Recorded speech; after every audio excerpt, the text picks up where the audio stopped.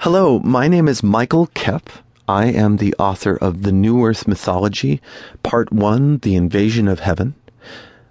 The story is about a psychologist and a painter, and the painter has a supernatural element in his art that makes it dangerous for audiences to see the work, dangerous to the point of death. The story then becomes a dialogue between the psychologist and the artist to determine what does it mean to be an artist and not have an audience.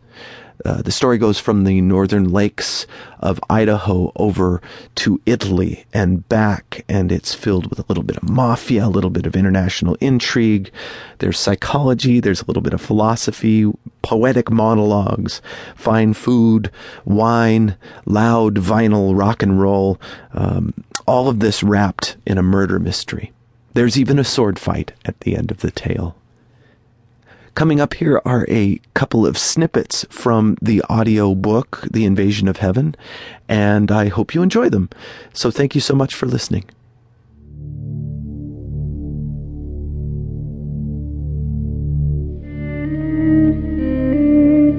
No whisper in the trees, no bird call or faraway boat engine whining away to the south. Only his heart ticking in his ears.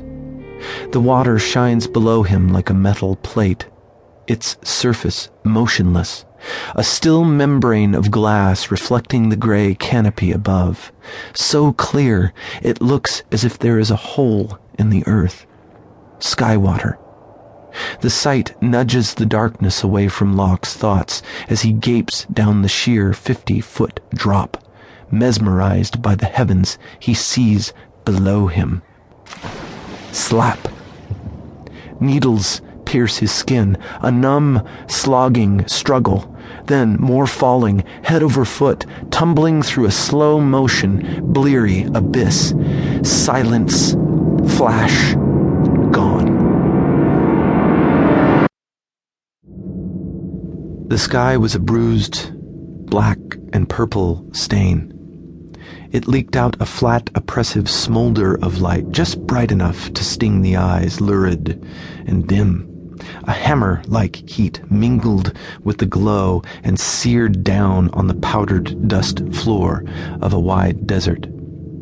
It was as if the sun was veiled, not behind clouds, but beneath the graveled crust. What happened to Locke? She asks. The doctor thinks a moment, watching the fields of snow pass in a blur. Shaking his head, he turns to her. Remember, Julia, it will change your life. I don't know how, but it won't be easy for you to comprehend. Julia turns her eyes from the road onto Reardon. My life is already changed. It feels, what they say, they still wonder why they are alive. Why they've been put here in this existence, to worship a divine host of kings and queens, to believe that they are real entities, a king that they cannot touch or see, much less understand, without a world full of error. Their faith is based on what man has given them, poetry and paintings, art. You want proof that was I there? Yes. Yes, I was there. Silence. Flash.